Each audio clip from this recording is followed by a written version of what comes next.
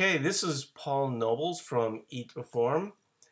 Um, Quick note, we actually have Catherine on the call as well. She just has difficulties with her webcam, and I'm going to make sure that I turn off my phone. We are recording these first ones just because not everybody can make these classes, or, there's a lot of people that are like, yeah, I didn't even know the classes existed. Um, I mean, we can only do so much. We can email people, we can, put it in the forums, we can put it on Facebook, but, at the end of the day, um, that's about the extent of what we can do. Uh, what we're really trying to accomplish with these, and we've sort of had these called Quick Start Lifetime. The goal is to phase out Lifetime, just so all of you know. So if you're a Lifetime member, congrats, you got in, But we don't want to be on the hook for, um, people's lifetime journey forever, right? We want to have kind of a limited group there. And right now, we're selling Quick Start pretty good. Most all the people buying Quick Start at the moment are getting Lifetime. Um, my guess is that's really not the thing that's sort of moving the needle for them. It's just like the accelerated being able to ask coaches questions and stuff like that. So, with that said, the way that this works, if you're new, is you go into the chat and then you ask a question, and then Chris, Catherine, or myself will answer the question. If you've never listened to the podcasts or whatever, I tend to dominate these. But I am going to try to hand off a little bit more. It's just sort of difficult for me to do at times. But really, the person that's sort of helping is in charge of a thread on in the Quick Start Lifetime forums, and they, if you guys can put your username in that in your communication, then when we answer your question and provide you a resource, then we can just tag you in the forums, and then you can go look at it. We could also email you that. That gets a little bit harder, but we could do it. So it just depends on what you guys need. So we're not really getting any questions right now, so I'm going to start with what I've been doing, because I've been talking a little bit about kind of like stress and sleep and things like this, and I know people get concerned about me. It's sort of funny. Um, I found out something a long time ago with my sleep issues. I kind of know what the problems are typically. You know, I've been saying that a lot in slot, uh, and it just makes me get more diligent. Like my daughter is actually struggling with the same problems that I'm having with like the season type stuff. I'm fairly certain if I was in Arizona, I'd be sleeping fairly well. So I think it is somewhat seasonal affective disorder. And I don't know that much about it, but I'm assuming that there's some type of range there. So last night, got home from dinner. I don't know if you're in the meal planning group, and we saw the meal planning group. I'm just going to tell you guys, if you're not registered for challenges, ask Chris and Catherine how to register for the challenges. That's all I'm saying. I'm going to leave it out there. And if you don't register for the challenge, trust me, on Tuesday, you're probably going to be upset that you didn't. So I had my vitamin D, had a little magnesium. The other thing that's sort of interesting is that, I'm training for a CrossFit event, CrossFit Greensboro is hosting more of the WODs. And, it's just not an option to not train at this point, no matter what my sleep is. So what I started doing was, whatever I could, so yesterday I did 100 lunges on the hour every hour. People thought I wouldn't be able to walk or something. Today, I mean, I feel it, I'm not going to lie to you guys. I do feel it. But I know that if I got on my Airdyne for 15 minutes at a relatively brisk pace, that, all that stuff would break up and, I'd be fine. But that's one of the advantages of having huge work capacity. Today, I am doing 5 dead hang pull-ups whenever I can. I mean, I guess I'll go ahead and just tell everybody my goal is 240. And so what I think happens for a lot of you guys is you get paralyzed by that hour that you do CrossFit or, whatever, and you don't think of it as options. I think 3 days ago I did 500 push-ups. The thing about slow and controlled is that you can really focus on form. A lot of the times when you're trying to get, as many reps in 15 minutes, form does get a little compromised, right? Because you get tired or whatever. So, I'm keeping my arms, really using my lats a lot. My lats are really kind of screaming at the moment. After today, it's going to be pretty interesting. But, I've said it before, I don't know if any of you guys have heard it, but, there's a lot of ripped ass dudes in prison, and they ain't counting their macros and, they pretty much just, do kind of what I'm doing, and make sure that they get in an exercise regimen because they got nothing but time, right? And so now you go, well, I just don't have the time. Well, I'm sort of pointing out that you do have the time, right? And you could figure out a way to sort of get it in. And we can kind of expand upon that as we're asking questions. So Cody's asking, you mentioned on a Thursday meeting the Gradually Awesome approach versus PFL. How does that approach impact the TDE numbers that were originally given to us? Let me think about that for a second. I would say that the best answer to that is it's a little bit lower on the rest days.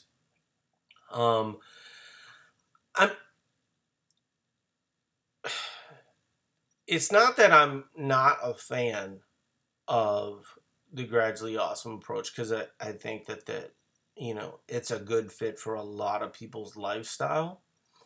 But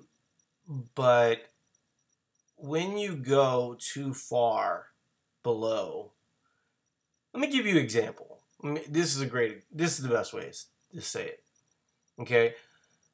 When we're talking about weight loss, fat loss, what we're really talking about is a deficit over a short period of time, right? That's what performance-focused fat loss is. In performance-focused fat loss, there's only 8 days where you should not be eating at a deficit, and for some people it might only be 6 to 5 days, depending on if they're seeing results or not. In Gradually Awesome, you're really not in a deficit, very much at all, So as an example, most people are going to set at about 3,500 calorie deficit for a week.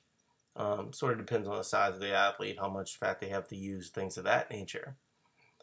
But with Gradually Awesome, you really, your deficit might only end up being 500 to 1,000, which, for a lot of people, Gradually Awesome really does look like how we reverse you guys out of dieting, and then we sort of use that with the wave method. So what I would say, kind of, you know, I would say if you wanted to look at an example of what the numbers might be like if your calories were 2,400, normally I'd probably set you at about 2,000 to 2,100 for your total daily energy expenditure. I'm talking like a female, 140 pounds, something like that. But if it was gradually awesome, we'd probably have you 17 to 1,800 and see how that feels, with a focus a little bit more on fats on rest days. Hey, Catherine, Yes, do you mind being my reader, similar to the way that Sarah was doing it the other day? sure. Because what I want to do is I want to be able to follow up with Cody, but what I really want to do for you guys is take one question and then kind of move on to the next thing. I think what ends up happening sort of depends on the individual, whatever, and the topic.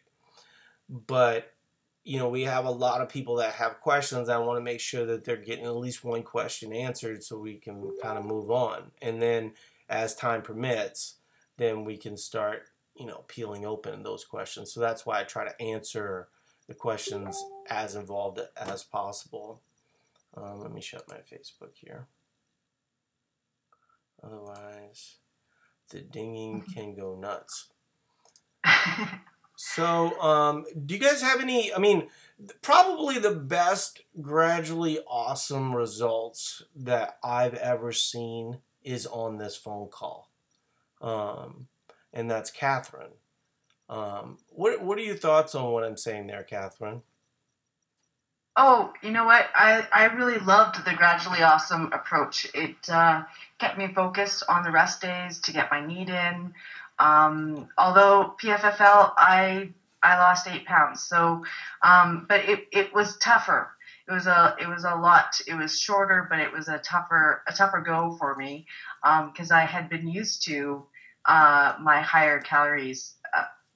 But I think and with coaching, I think it just depends on the person too. I don't know, Paul, what do you think? Have you found people who just tend to be better at the gradually awesome approach and not so much the PFFL, or have you found PFFL seems to be the answer for most people? Oh yeah, no, I mean I don't think anything's the answer. I think that gradually awesome works real well for Catherine because she's a lot like all of you, right? Where, she's got a family, she's busy, she's coaching, all this other type of stuff. And so it just sets up well for her to kind of stay on that consistent plan. Um, Exactly. and then if you look at like performance focused fat loss, it really sort of depends on the individual. Now, one thing that I do want to say, and I pointed it out today in my post about mindset. Um, and I feel like in some ways you can sort of bask in eat to perform culture, right? And like Chris, I'll use Chris as an example. You know, man, It is motivating. Okay, let's use an analogy. So you're a flower, and you're surrounded by a bunch of weeds, um, and you're like, man, this is just a horrible environment to be a flower in, right? So now all of a sudden you come to eat to perform, and you find Chris, which in this situation, Chris is gonna be the most gangster ass flower you've ever seen, right? So you're now in Chris's garden. You've been replanted. You're amongst a lot of flowers, all doing really cool things, except you kind of ain't doing cool things. You're still kind of doing the weeds thing, right? But you feel better being in the flower part. Well, there's one rule to being in that garden. You got to do the work, you know. And I think what happens with a lot of people is they go, "Oh man, it's really nice to be in this garden. It's really nice to, feel good about myself. But part of feeling good about yourself is, doing the work and making sure that you're building that foundation that will make a difference for you for life, you know? And if you're not doing that, start doing that because, at some point, all that mindset bullshit, that'll go away, and you'll realize you didn't reach your goals, you didn't get where you wanted to go, you know. When I was sort of struggling through, sleep issues, stress issues from December and stuff like that, I didn't go, oh, well, I've got sleep, I got stress.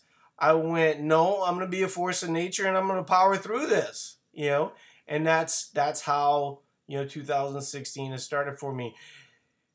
There's a lot of people that say, we don't think it's important for people to work towards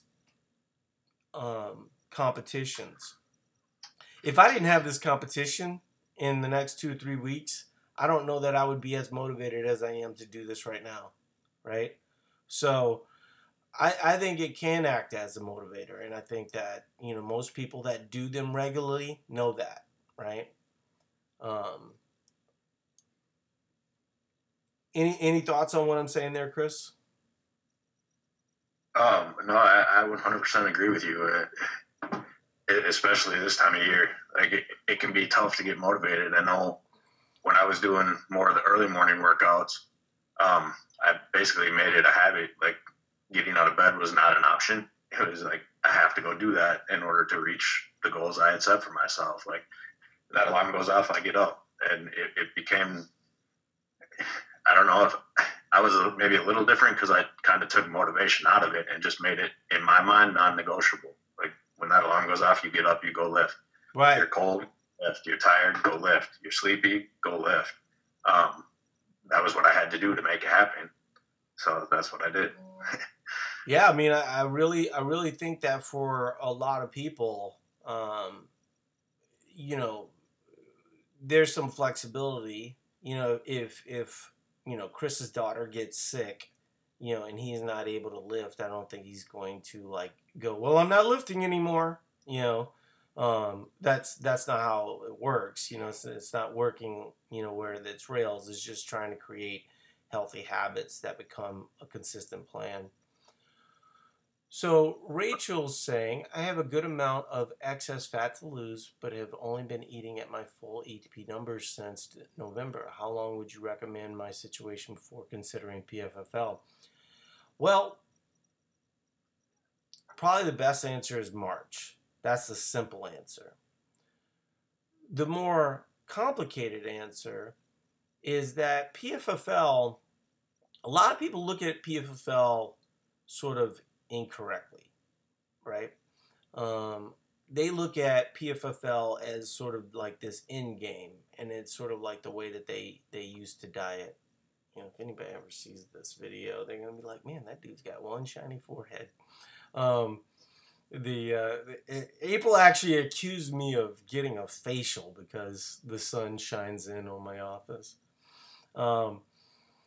But what most people find with performance focused fat loss, and we can walk you through part of the process, and I don't want to get into like a huge push towards group coaching and things of this nature, because I think a lot of you guys can figure this out on your own.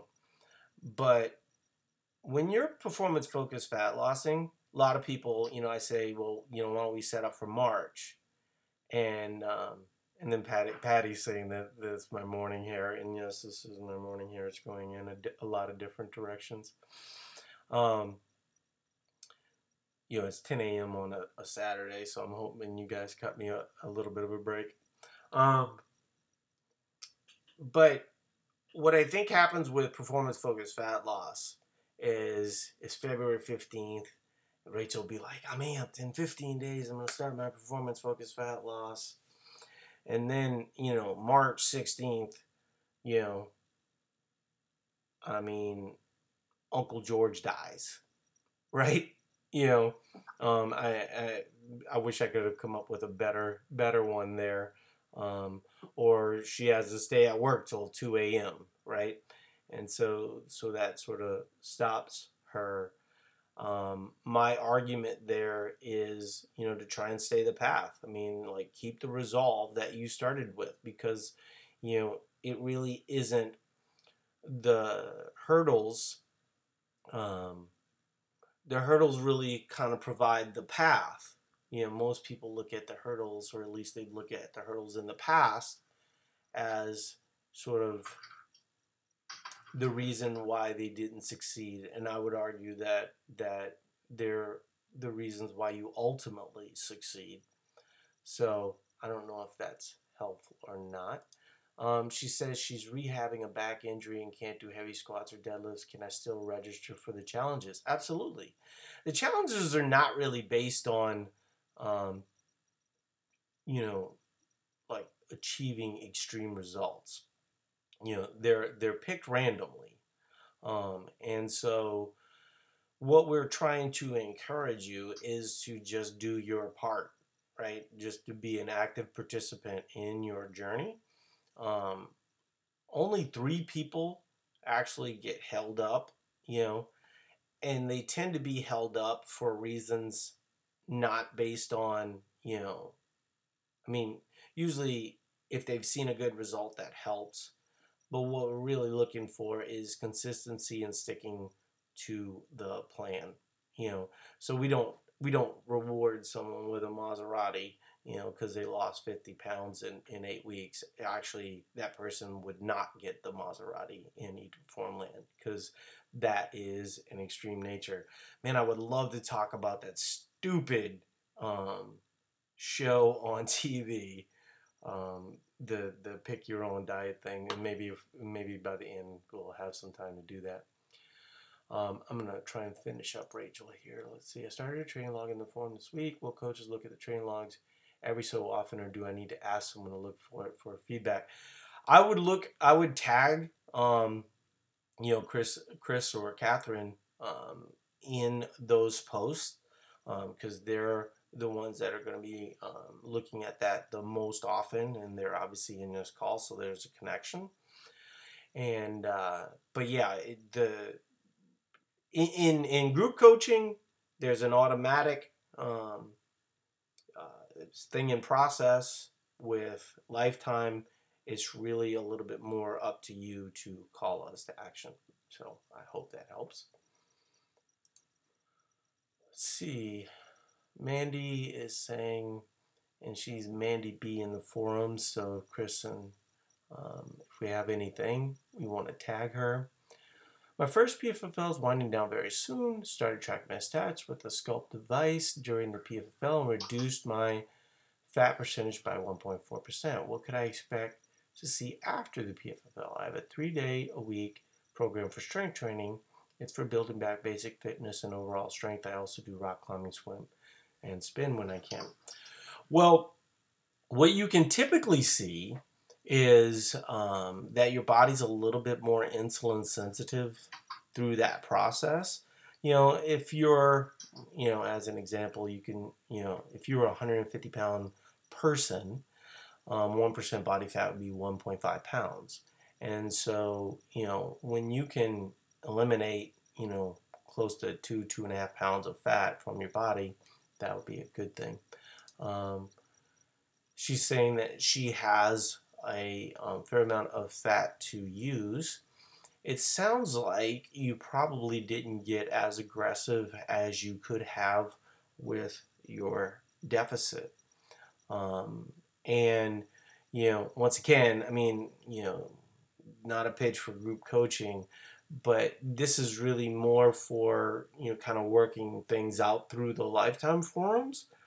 And so you say no, due to injuries, we kept it a little light.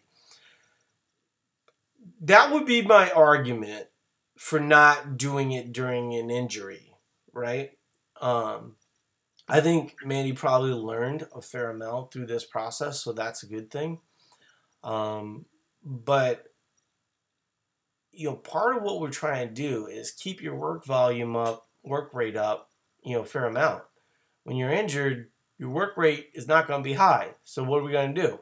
Well, we're going to have to do it with calories. And if we do it with calories, what ends up happening is your stress and recovery systems are compromised. And a lot of times, if you're too aggressive, you'll get sick, long term, you can see negative thyroid function, all these different types of things.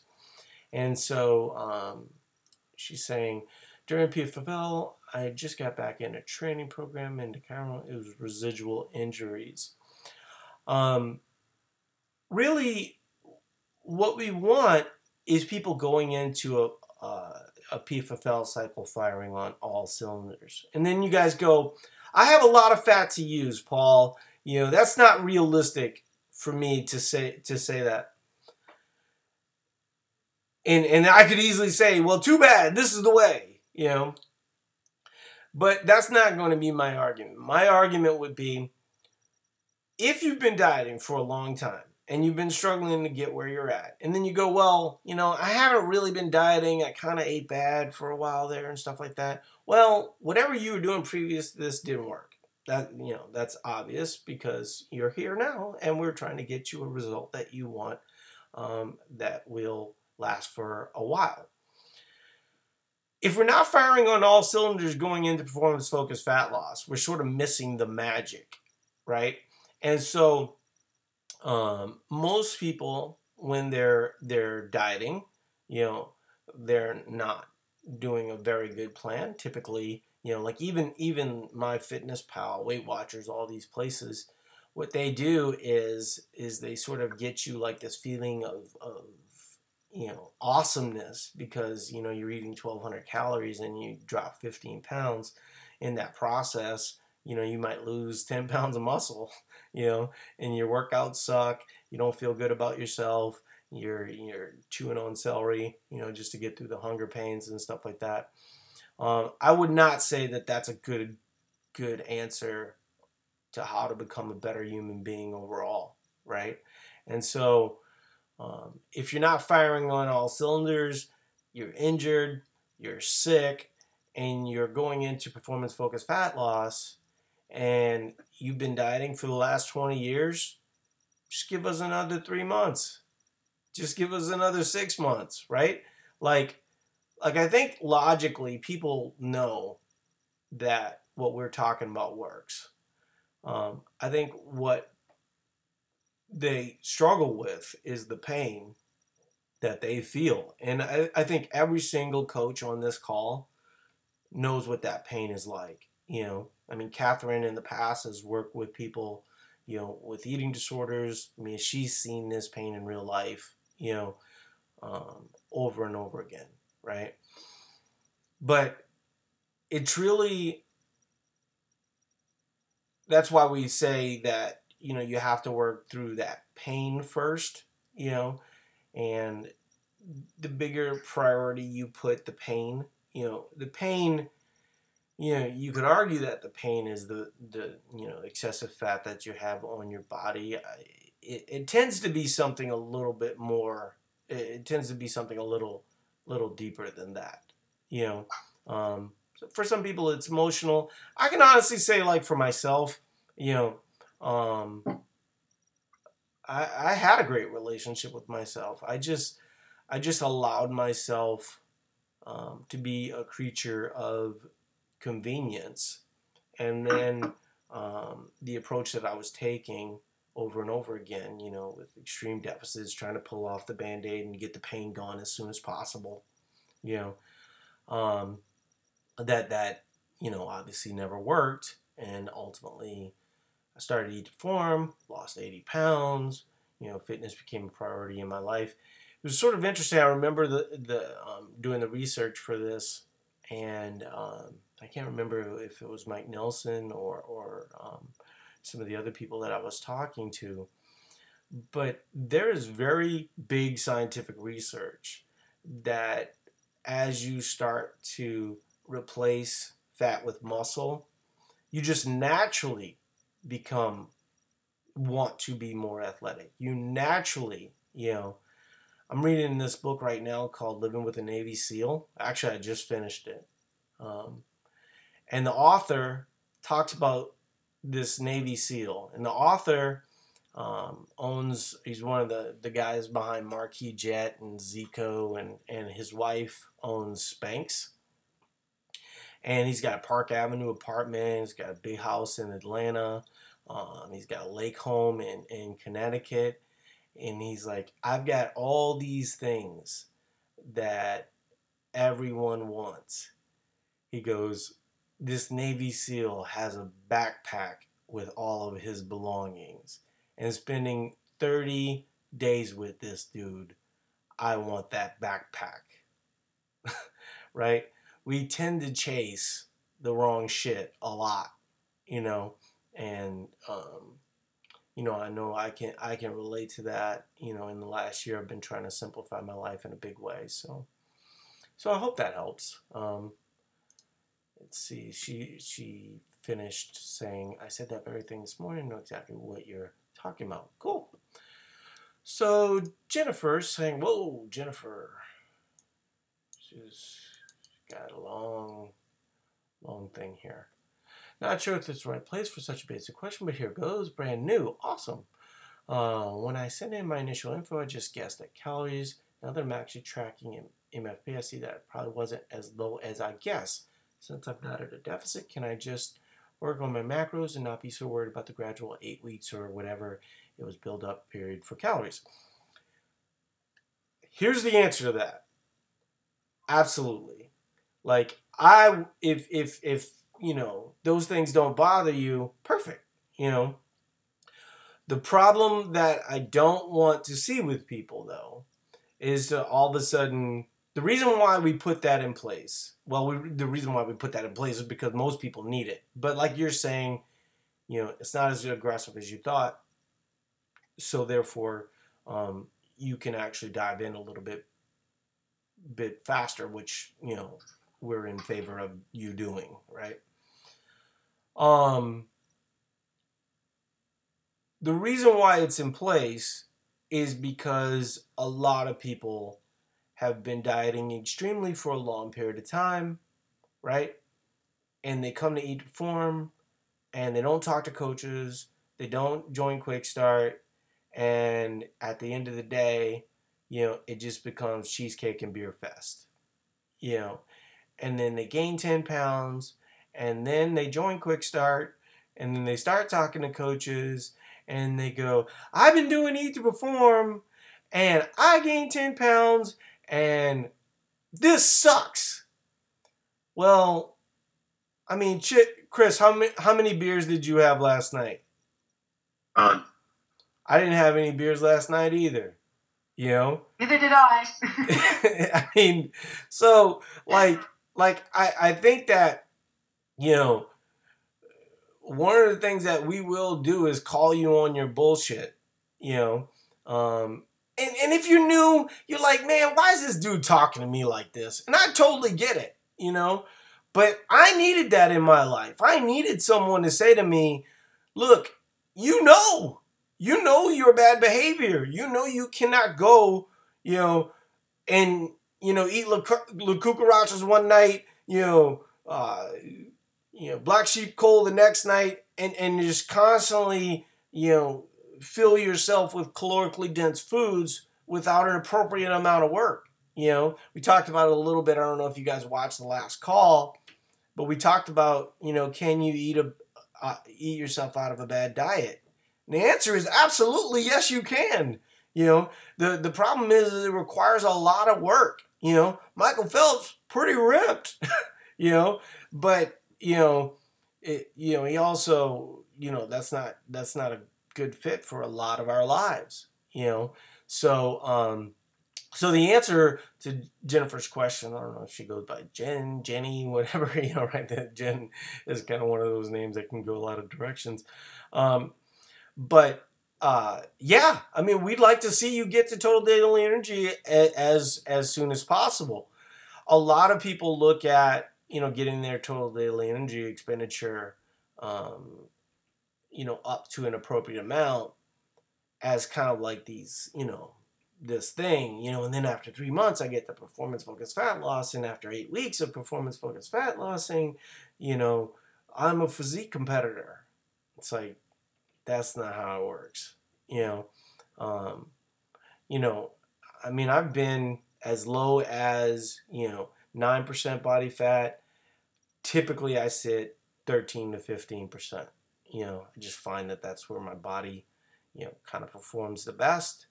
And, I can take off my shirt on a beach and people go, that dude lifts weights. Sort of interesting talking about that. When you go to a beach, we were in Cancun last year, and I said to my wife, I was like, man, there's a lot of dudes that are like ripped up in here, and there's a lot of women that are wearing a bikini and look really good in that bikini.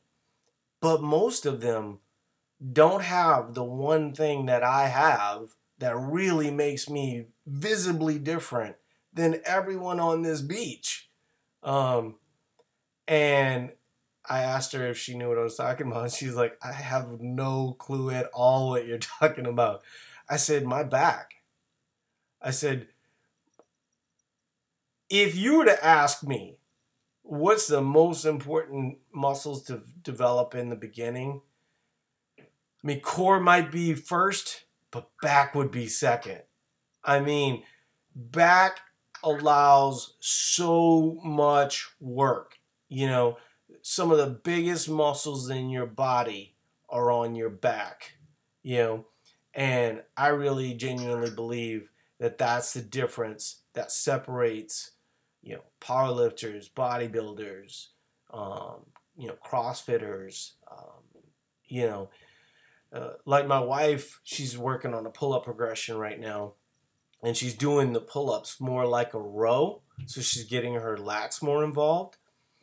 And she's like, oh my goodness, my lats have been sore for the last 3 days.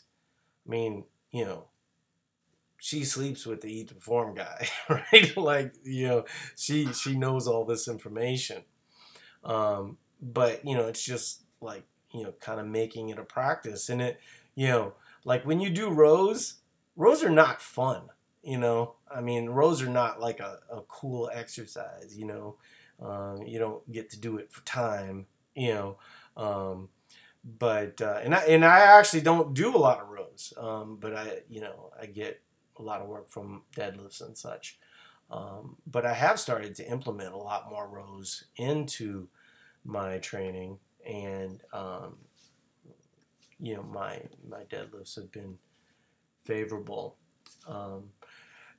I did want to say one thing about that, because I know Chris probably has a good contribution on this topic. I'm sure Catherine does as well.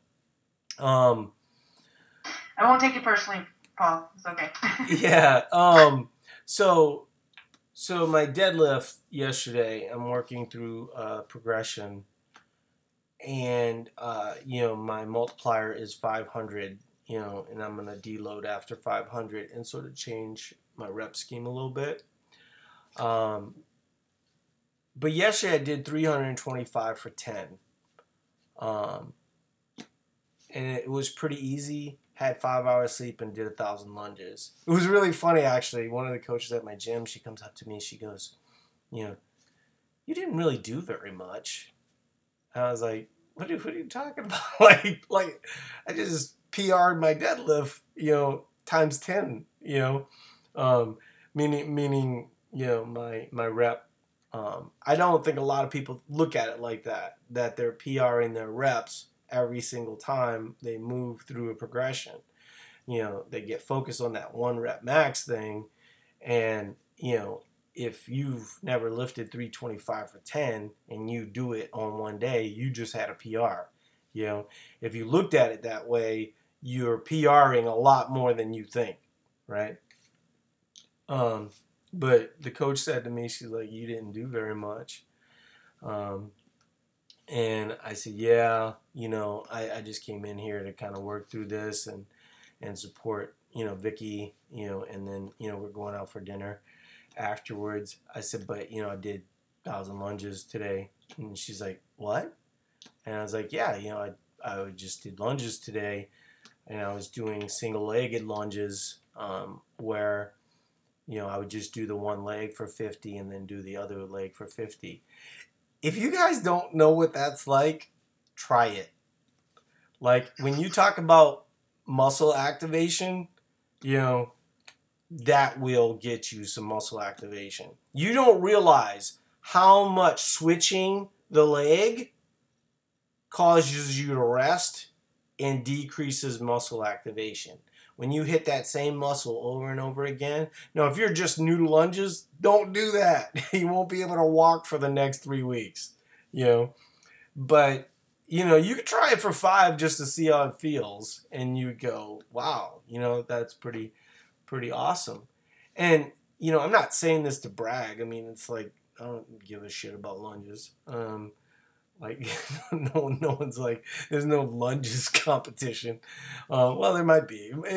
Did we have lunges? I think we did at the Granite Games. Yeah, I did all those walking lunges with the, what was it called, over the hill or something like that, where we did the lunges, then the shoulder to overhead, and then pull-ups, and then back. Yeah, like we had to hold it, right? Yep. Yeah, that's another thing, by the way. If you want to create muscle activation, I know a lot of times at CrossFit, you'll do it like 5 reps for 45. No, do that 45 25 times with one leg and tell me how that feels. Because that's a good way to get muscle activation. But I was talking about my glute development goals and stuff like that, and I've been sort of like letting that go, just because I'm not different than any of you guys. Sometimes I'll get out of a habit, and then it sort of struggles to get back into that habit. But people are like, well, why do you do 1,000 lunges or whatever? I mean, what would be the point of having great work capacity if you didn't use it? And if you don't use it, it goes away. So you're always in this fight to keep what you've earned. And so keep that in mind. I can't remember what the guy said yesterday, but it was pretty, or when I read the book, but your easiest day was yesterday. And what that means is you got to get better. I mean, this dude's talking about doing 1,000 push-ups a day and this and that. And the Navy SEAL guy is doing 2,500. I mean, if you're not getting better, you're getting worse. And that's a big part of this deal, I think people tend to focus on the calorie part a lot, and they don't really focus on the work capacity a lot. The people that do focus on the work capacity part a lot, 3 to 5 years into the journey, I mean, it shows, depends on who, the younger you are, that matters. So, yeah, that's kind of a long way to answer her very succinct question. Let's see, Rachel. I've been in CrossFit for 3 months, building strength and need to keep up at the same time. Want to lose fat, but don't want a PFFL to affect my strength. Should I hold off on PFFL for a few more months? I love that idea. I really genuinely love the idea of building the biggest engine possible going into PFFL, because the way that the 3 numbers, like, I'm assuming all of you have read the book, but basically it's set up so when your body starts to downregulate, you can, kind of adjust to it. Now, one of the things that, I suggest to people is viewing it in a way where you can get to a calorie deficit also using activity. There's a good news, bad news thing there. One, that's helpful for volume. a lot of people don't always see weight loss. And for myself, I didn't necessarily see weight loss. I had to kind of figure out like some combo that kind of got me to my goals the last time and that I did PFFL. And if you were asking me, I probably should have waited a little bit longer. But, I had a goal. I reached that goal and I was done, right? Um, Having that engine, I actually I never had to go below the second number, but I added work, so I didn't have to do that because I just don't like being super uncomfortable as it relates to hunger signaling. Um, but if you're struggling, you might have to go to those lower numbers, and there's still no guarantee there, right? There could be stress involved. There's a lot of factors that happen. Some people become more nutrient efficient. They put on a little lean mass in that scenario.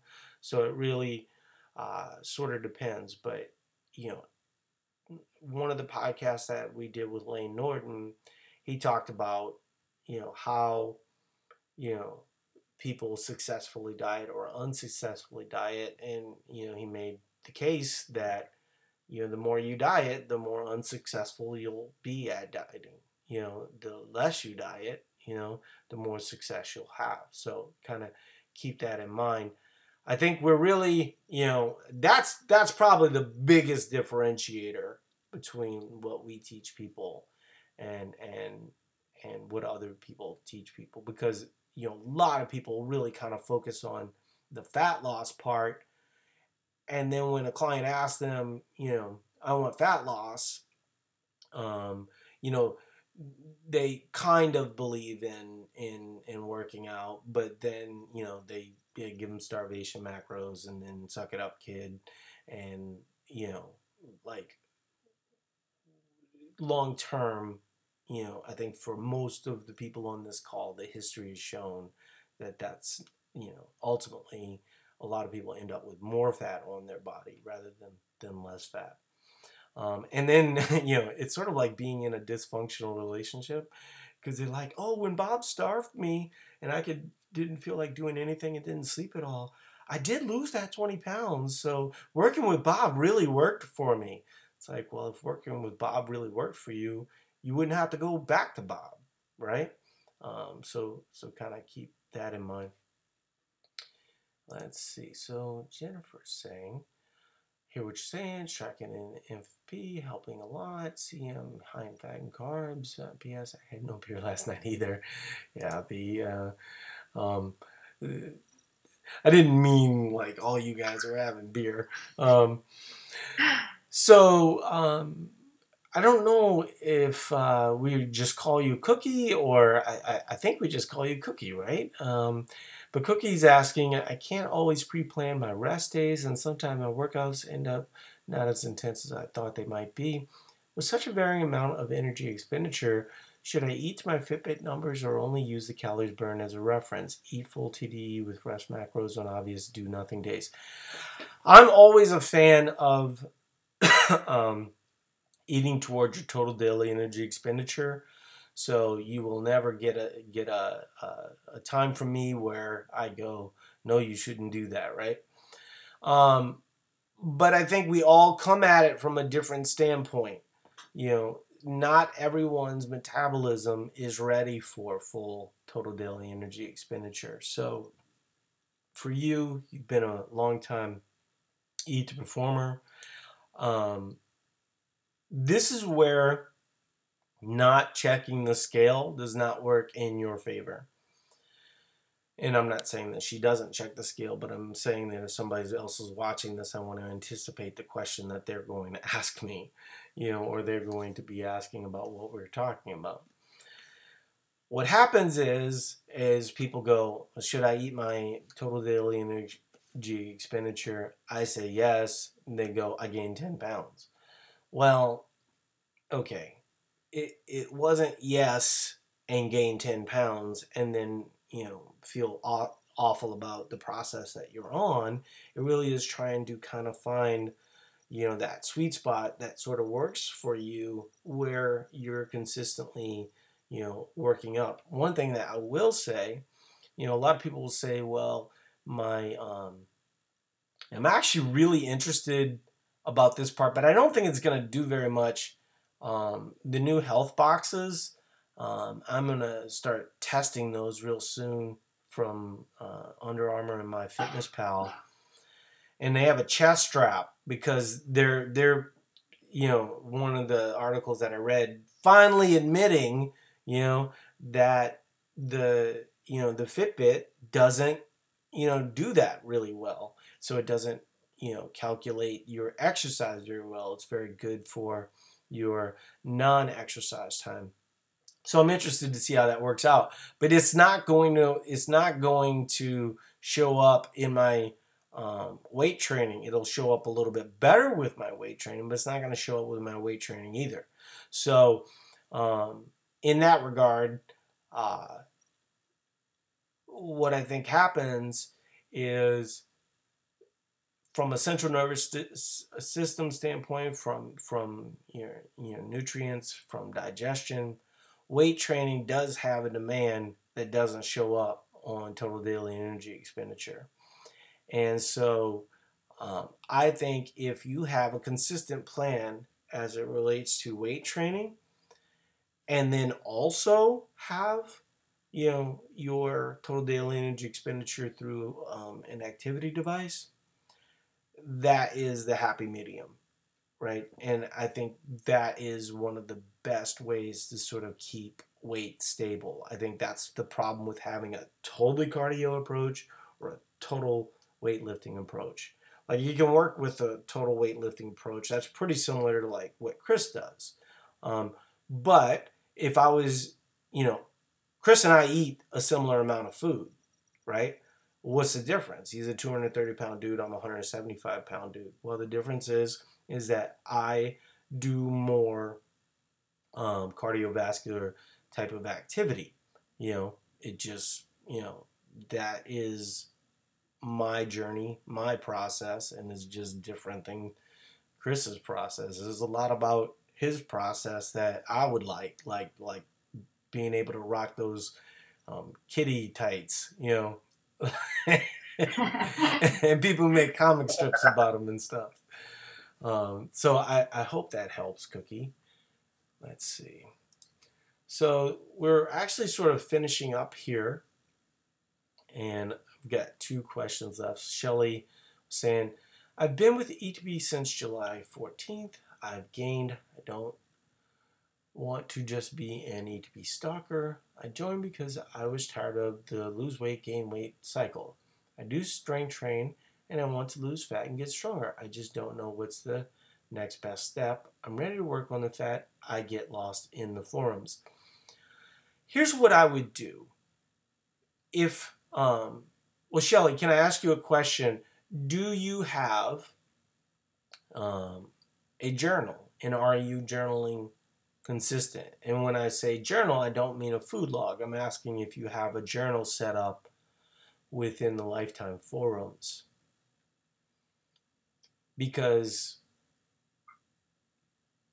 if you ask Catherine or Chris to kind of help you along, they wouldn't say no to you, right? We're in this business to help people out, and so that's where I would start. I think what happens with journaling, and Chris actually brought up a great point.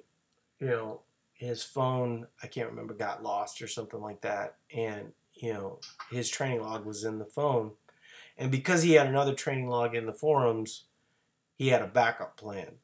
The thing about the journals that are in the Lifetime forums, I don't think it's sort of like what we've been doing with the meal planning group. Like the meal planning group is way cooler than even people know, because like you could literally ask a coach, hey, what should I eat today? But no one does that. The journals is like that. People have the ability to journal. They have the ability to ask coaches, but they don't do it. And A lot of times people will join group coaching just because to have that extra level of accountability, but you don't need that extra level of accountability. She's saying, no, I just joined, so please direct me. So, Shelly, could you do me a favor and Catherine, get her screen name and then just sort of tag her into where the journal area is. I'm fairly certain, and we're just so you guys know, Sarah's doing some pieces, Chris is doing some pieces, and Catherine's doing some pieces. So it might take Catherine a little bit of communication with Sarah to figure out where the journal section is. But what you're looking for, Catherine, is Kelly Edelman's journal, right? Show that to Shelly. And then Shelly, I want you to do whatever your version of that is, and then tag Catherine in it occasionally. Now, don't tag Catherine in it every single day, because I don't think that that's helpful. One of the things that and we're gonna shut this down here real soon. I have to answer Patty's question, but one of the things that I think happens is a lot of people start watching these videos and they start, almost wasting like 5 hours a week, devouring the information. The whole point of this information isn't to get you information. It's to spur action, right? And so I don't want you guys watching 5 hours worth of these videos every week, And if you aren't eating to perform, right? So get off the videos, be on live, make sure that you're doing the actions. But Shelly, I'm just going to tell you from a quick start standpoint and getting rolling, you've made a good choice, So all you need to do at this point is kind of use Catherine's direction, and then start doing your part. I've searched for Shelly on the forum and I can't find her. Shelly, could you post your forum name or your email and I'll contact you and we'll get you all set up, okay? Sounds good. Hopefully she can do that before the end of the class, which is going to be very soon. So Patty's saying, sort of a generic question, is reverse diet after PFL different for an older ETP member, aka late 50 plus? Absolutely it is. Think about it from this standpoint. Okay, so Shelly is actually giving her screen name. I see it. Okay, good. Awesome. Perfect. So, yes, Patty, I mean, if you have a history of dieting, right, and you're coming out of performance-focused fat loss, and, you're naturally older, so, we all, Chris can do more than I can and come out of reverse dieting quicker than I can. Like from a gorilla standpoint, I have to smart gorilla him rather than overpower gorilla him. That's what you need to do, Patty. You need to be smart gorilla. And smart gorilla at this point, has to figure out work, right? What works for your schedule? How can you get in an adequate amount of work as you're sort of reversing out of dieting behavior? And then, patience. It's real similar to what I said in the other question, that you are going to want to be a little slower about it, because you don't want to obviously not reach, as an example, let's say that you go from 157 pounds to 147 pounds, and then we kind of give you a bounce back of about 150 pounds, and you bounce back and you get to 150 in 3 days, well, you did it too fast. you have to really kind of allow your metabolism to recover and allow your work capacity to recover, and so you sort of use that, um, that as your guide, you know, uh, now, I'm sure the specifics for you are different, and I know that Patty's actually in group coaching as well. So, for people that don't know, if you're in group coaching, you're automatically become a lifetime member. And so, potentially, when I said that, you know, you can't be a lifetime member, I just lied, because I think that is going to be the one qualifier. If you join group coaching, you'll be a lifetime member forever. But anyway, all of you guys are lifetime members already. I'm just kind of working through this in my brain. Does that help, Patty? I mean, yeah. I mean, 50 plus. The price you have to pay is a little tougher. But it's sort of like being. Great example. I have a great example, and this is a great way to sort of end the call. So I was looking to get a relationship with a business partner recently, and it's a really important relationship for the long-term health of each forum. The people don't know me. They don't know anything about me. I have a friend that has a friend. And so he introduced me to one of the vice presidents of this company. And so what happens for a lot of people in that scenario is they look at the introduction and think to themselves that they made it. You didn't make it. You just got to be able to shake the hand of that guy.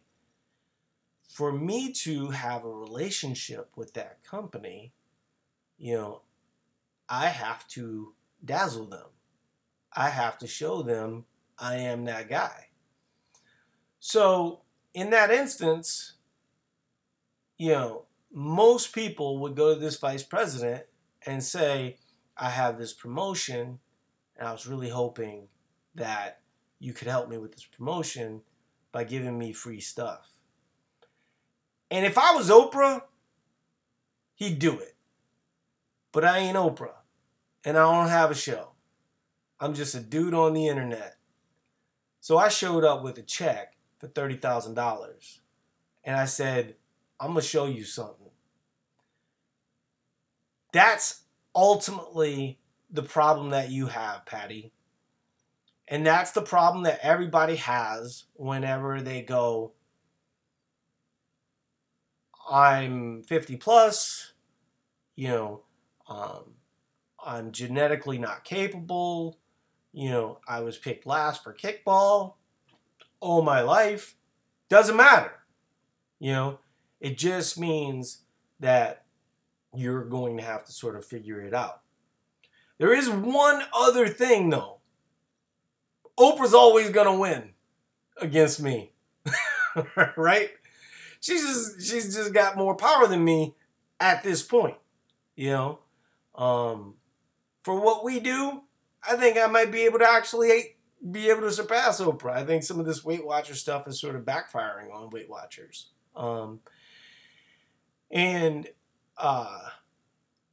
If they can figure out how to do some of the stuff that Oprah was able to do with her show, then that might be helpful for them. But in general, they have kind of a bad process, right?